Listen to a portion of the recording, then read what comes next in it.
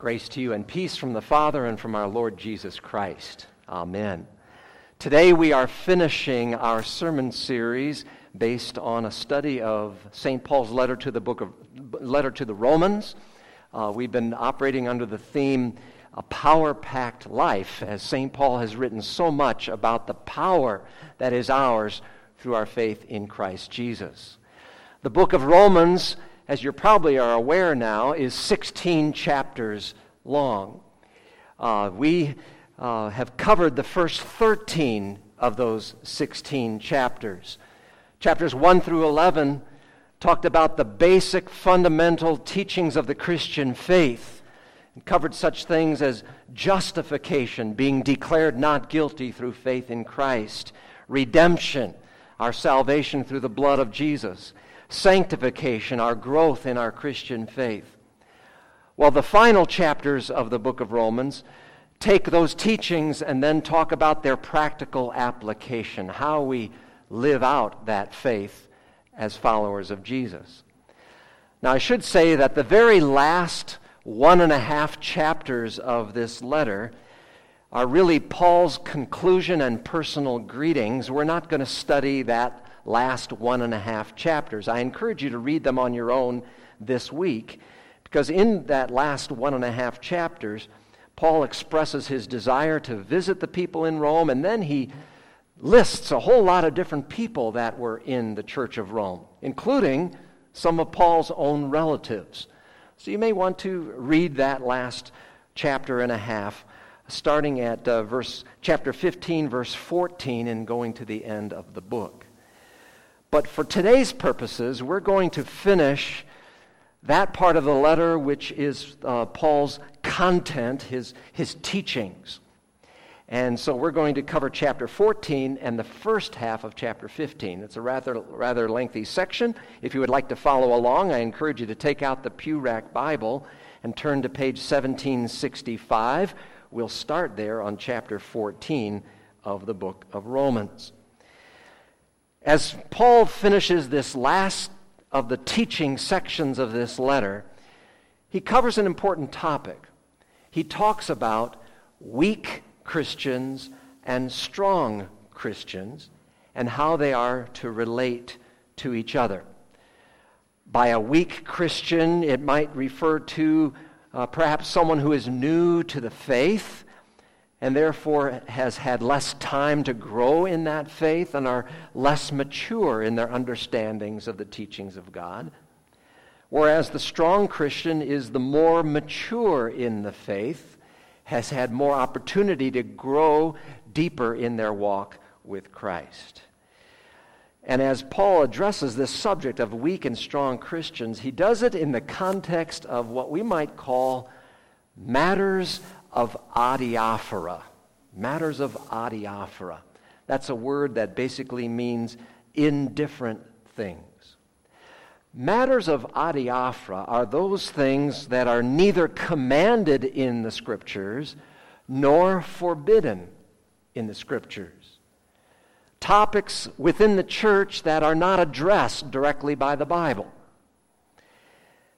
And how do we deal with those kinds of matters when one person might think one way about them and another believer might think another way?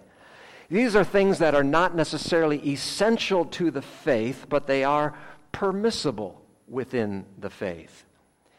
And they may include both ancient and modern traditions, and there's nothing wrong with traditions, but they're not mandated in Scripture, as well as matters of personal preference. One person might like to do things such and such a way within the church, while another person would have a different way of doing things. Paul refers to these things as, quote, disputable matters in the first verse of our text. Now, the weak Christian, when it comes to these matters of adiaphora, might insist that a certain practice be followed, which is actually a matter of adiaphora, which the Bible doesn't speak about. But a weaker Christian might be of the opinion that, no, this is something we must do as Christians. Whereas the stronger Christian would recognize that under the gospel of Jesus there is freedom when it comes to these matters of adiaphora, that there isn't just one way of doing things. And so, as you can well imagine, sometimes tensions can arise within the church. It's true today as well as it was all the way back in Paul's day, in the Roman church. And so Paul addresses this topic, and I think it's a helpful one for us to address as well. In verse 1 of chapter 14, Paul says this: "Accept him whose faith is weak, without passing judgment on disputable matters." There's the term, disputable matters. In other words, he starts off by basically saying Christians are not to condemn each other if they hold differing views on these matters of adiaphora, things that the Bible doesn't specifically address. But because it can be kind of challenging when people hold differing views, we need to ask the question, how do we navigate these potentially rough waters within the life of the church? Well, as we go through this 1.5 chapters in Romans, Paul brings out 3 important principles I want us to highlight today. And principle number 1 on this is this: avoid judgment and condescension. Avoid judgment and condescension when it comes to these matters of adiaphora. In other words, the temptation for the weak Christian who is absolutely convinced that you must do this thing to be a true Christian, the temptation is for that person to judge the others as being somehow less than authentic Christians because they're not doing it the way we do it.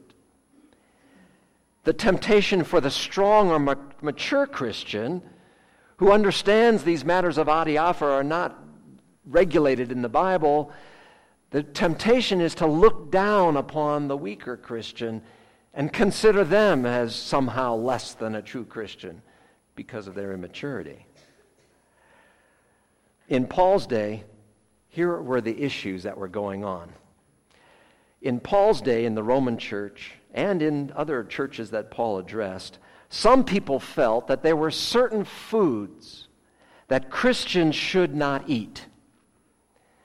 For example, some felt that when meat had been offered as a sacrifice to pagan idols, that somehow that meat was now stained and Christians should not eat that meat that had been offered to pagan idols. That somehow it would defile the Christian. Others felt, on relation to foods, were convinced that there were certain foods that were unclean to eat according to the Old Testament, and therefore Christians could not, in their good conscience, eat those meats and those foods that were considered unclean back in Old Testament times. But you see, the other more mature Christians, the strong Christians, felt that the gospel had set them free from such regulations. That with the coming of Jesus Christ, for example, the Old Testament ceremonial laws were fulfilled in Him and were no longer under the obligation to observe the dietary rules that we find in the Old Testament. And therefore, all food is free to eat. The mature Christian had the view that food offered to idols is still food that God has provided and can nourish our bodies. Another issue going on was that some people felt that certain days of the year were more special, more sacred than other days, and therefore should be observed in a higher manner than other days, while others felt that every day was the same, and that every day of the year should be celebrated and dedicated to the Lord in His honor. Well, how does Paul navigate all of that? What does he say to the Romans? Let's take a look at the first section. And again, principle number 1 that applies to this first section is this: avoid judgment and condescension. Follow along with me, chapter 14, starting at verse 2. He says, "One man's faith allows him to eat everything, But another man whose faith is weak eats only vegetables. The man who eats everything must not look down on him who does not. And the man who does not eat everything must not condemn the man who does. For God has accepted him. You see the principle at work there. On the one hand, don't judge the other. On the other hand, don't look down on the other. He goes on, who are you to judge someone else's servant? To his own master he stands or falls. And he will stand, for the Lord is able to make him stand. One man considers one day more sacred than another. Another man considers every day alike. Each one should be fully convinced in his own mind. He who regards one day as special does so to the Lord. He who eats meat eats to the Lord, for he gives thanks to God. And he who abstains does so to the Lord, and gives thanks to God. For none of us lives to himself alone, and none of us dies to himself alone. If we live to the Lord, and if we die to the Lord. So whether we live or die, we belong to the Lord. The focus there, of course, is on what really matters, focusing on living for the Lord. He goes on, for this very reason, Christ died and returned to life so that he might be the Lord of both the dead and the living. You then, why do you judge your brother? He's saying that to the weaker Christian. And to the strong Christian he says, or why do you look down on your brother? For we will all stand before God's judgment seat. It is written, as surely as I live, says the Lord, every knee will bow before me, every tongue will confess to God. So then, each of us will give an account of himself to God. Therefore, let us stop passing judgment on one another. All right, we'll pause there for a moment. First of all, let's be clear about what Paul is saying. Keep in mind, Paul is talking about matters where God and his word are silent, where there's no clear, definitive statement about that topic. For we need to say that where God does speak, we must uphold his word. We must say everything God says. Thus saith the Lord needs to be communicated very clearly. But when he is silent, we may indeed differ. It's true in the church today as well. There are things we differ on as Christians on these non-essential matters. I remember a number of years ago a church that was all in a broil over what color carpet to put down in the church sanctuary. And some were arguing very piously that this color was more liturgically correct than the other color, and it just got ridiculous. Really? Is that what really matters? We may differ. There are matters of adiaphora in the church today. And one of those is the way or the style in which someone worships. There are some people who like to worship God that includes raising their hands during the worship service in praise to God. And for them, that's very meaningful. There are others who would be very uncomfortable doing that. Is one right or wrong? No. It's how each one desires to express their praise to God. And however you feel about that is fine. But we should not judge one another. We should not look down on one another. We should be joyously praising God in whatever way our heart is comfortable with. Likewise, there are different styles of worship. Here at Shepherd of the Desert, you know that all too well. On our 2 campuses, we have 7 different worship services during the week, 5 different styles of worship. We believe in variety, and the Bible doesn't specify how the worship service should be carried out. And different styles address different people's needs. As long as worship doesn't detract away from God's word and the truth of the gospel, the word and the sacraments are central to it, then worship style can vary. It's a matter of adiaphora. And so the first principle is important, that we need to avoid judgment and condescension when it comes to these matters. Principle number 2 comes out in the next section of Paul's letter, and the principle is this: practice love, and concern for each other's well-being. Practice love and concern for each other's well-being. You know, in all of these matters where the Bible doesn't speak, we need to let Christian love be the guiding principle in how we treat each other, the principle in everything that we do. This is the way Paul says it, starting with verse 13 and then spilling over into chapter 15. Therefore, let us stop passing judgment on one another. And now he goes on, instead, make up your mind not to put any stumbling block or obstacle in your brother's way. As one who is in the Lord Jesus, I am fully convinced that no food is unclean in itself. But if anyone regards something as unclean, then for him it is unclean. If your brother is distressed because of what you eat, you are no longer acting in love.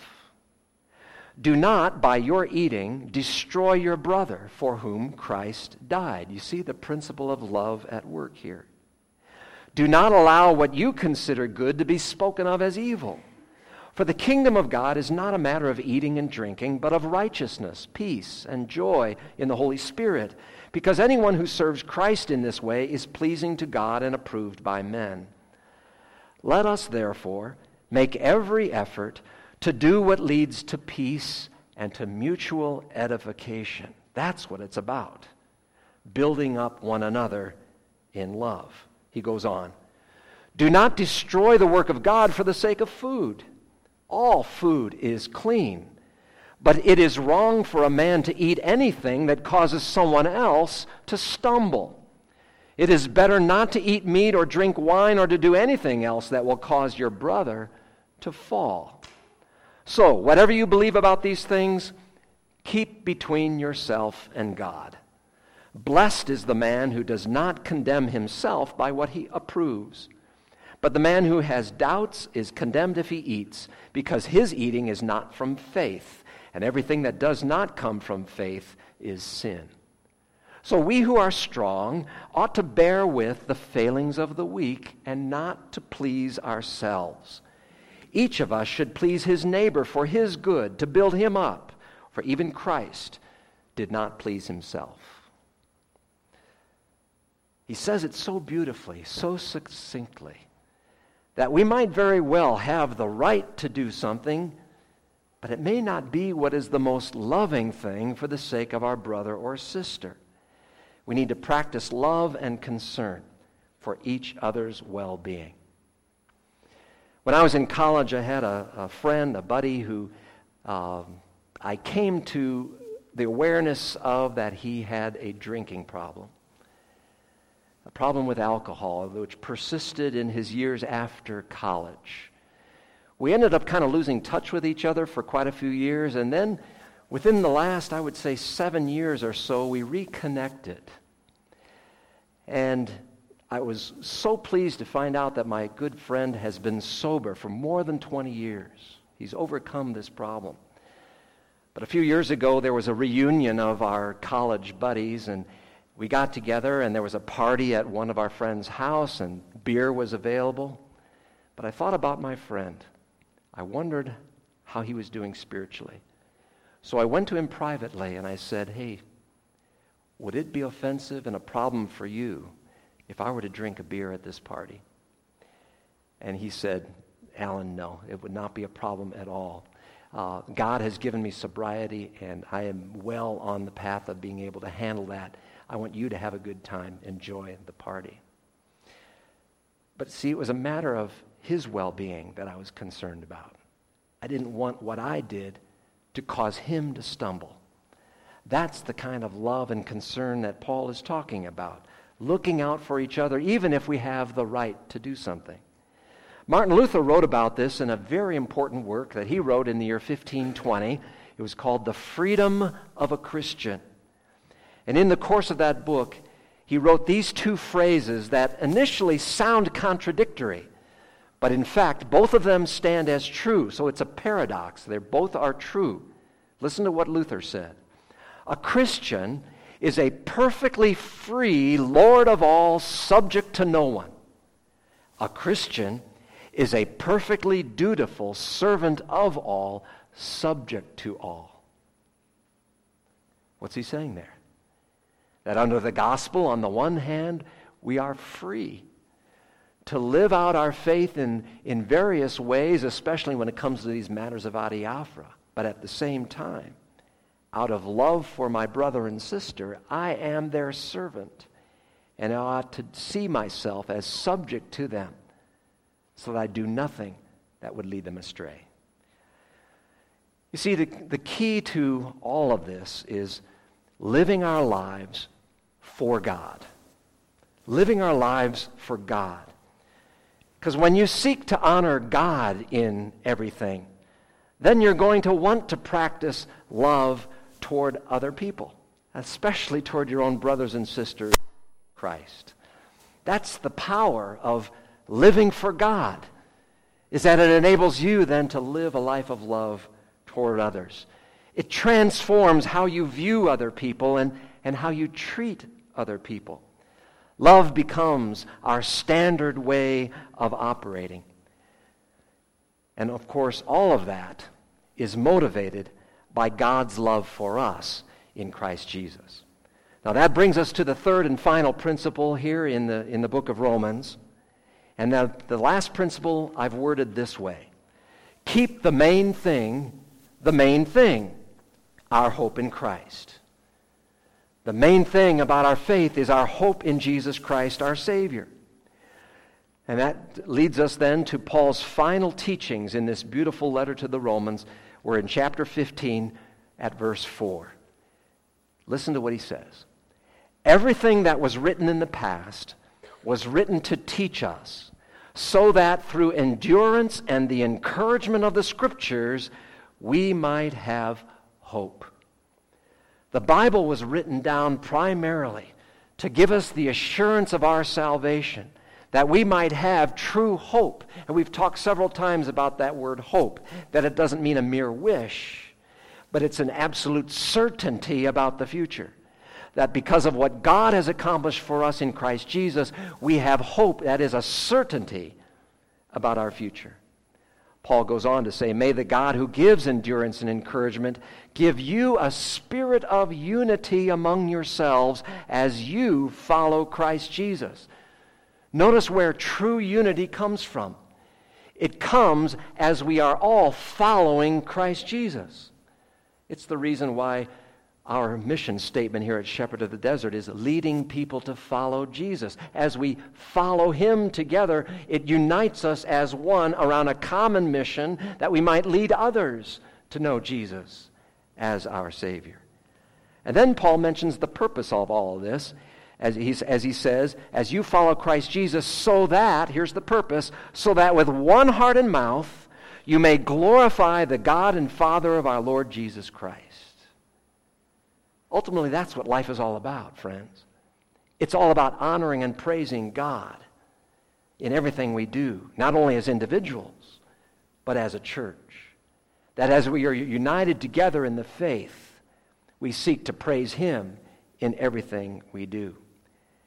And his final statement is this: may the God of hope fill you with all joy and peace as you trust in Him, so that you may overflow with hope by the power of the Holy Spirit.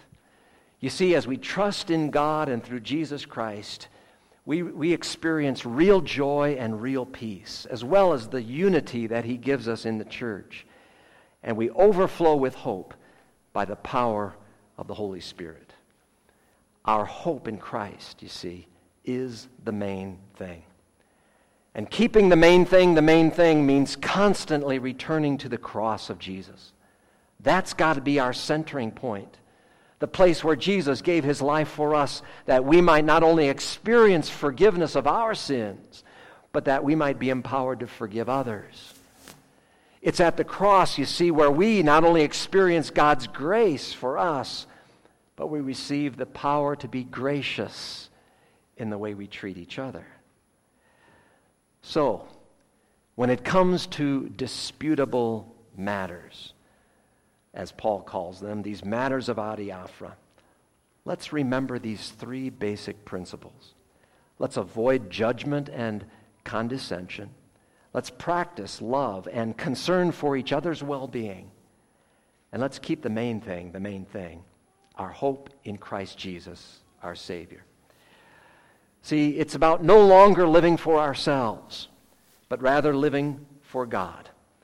And so may the power of living for God lead each of us to put love into practice in everything that we do. Amen. And may the peace of God, which passes human understanding, keep your hearts and minds in Christ Jesus. Amen.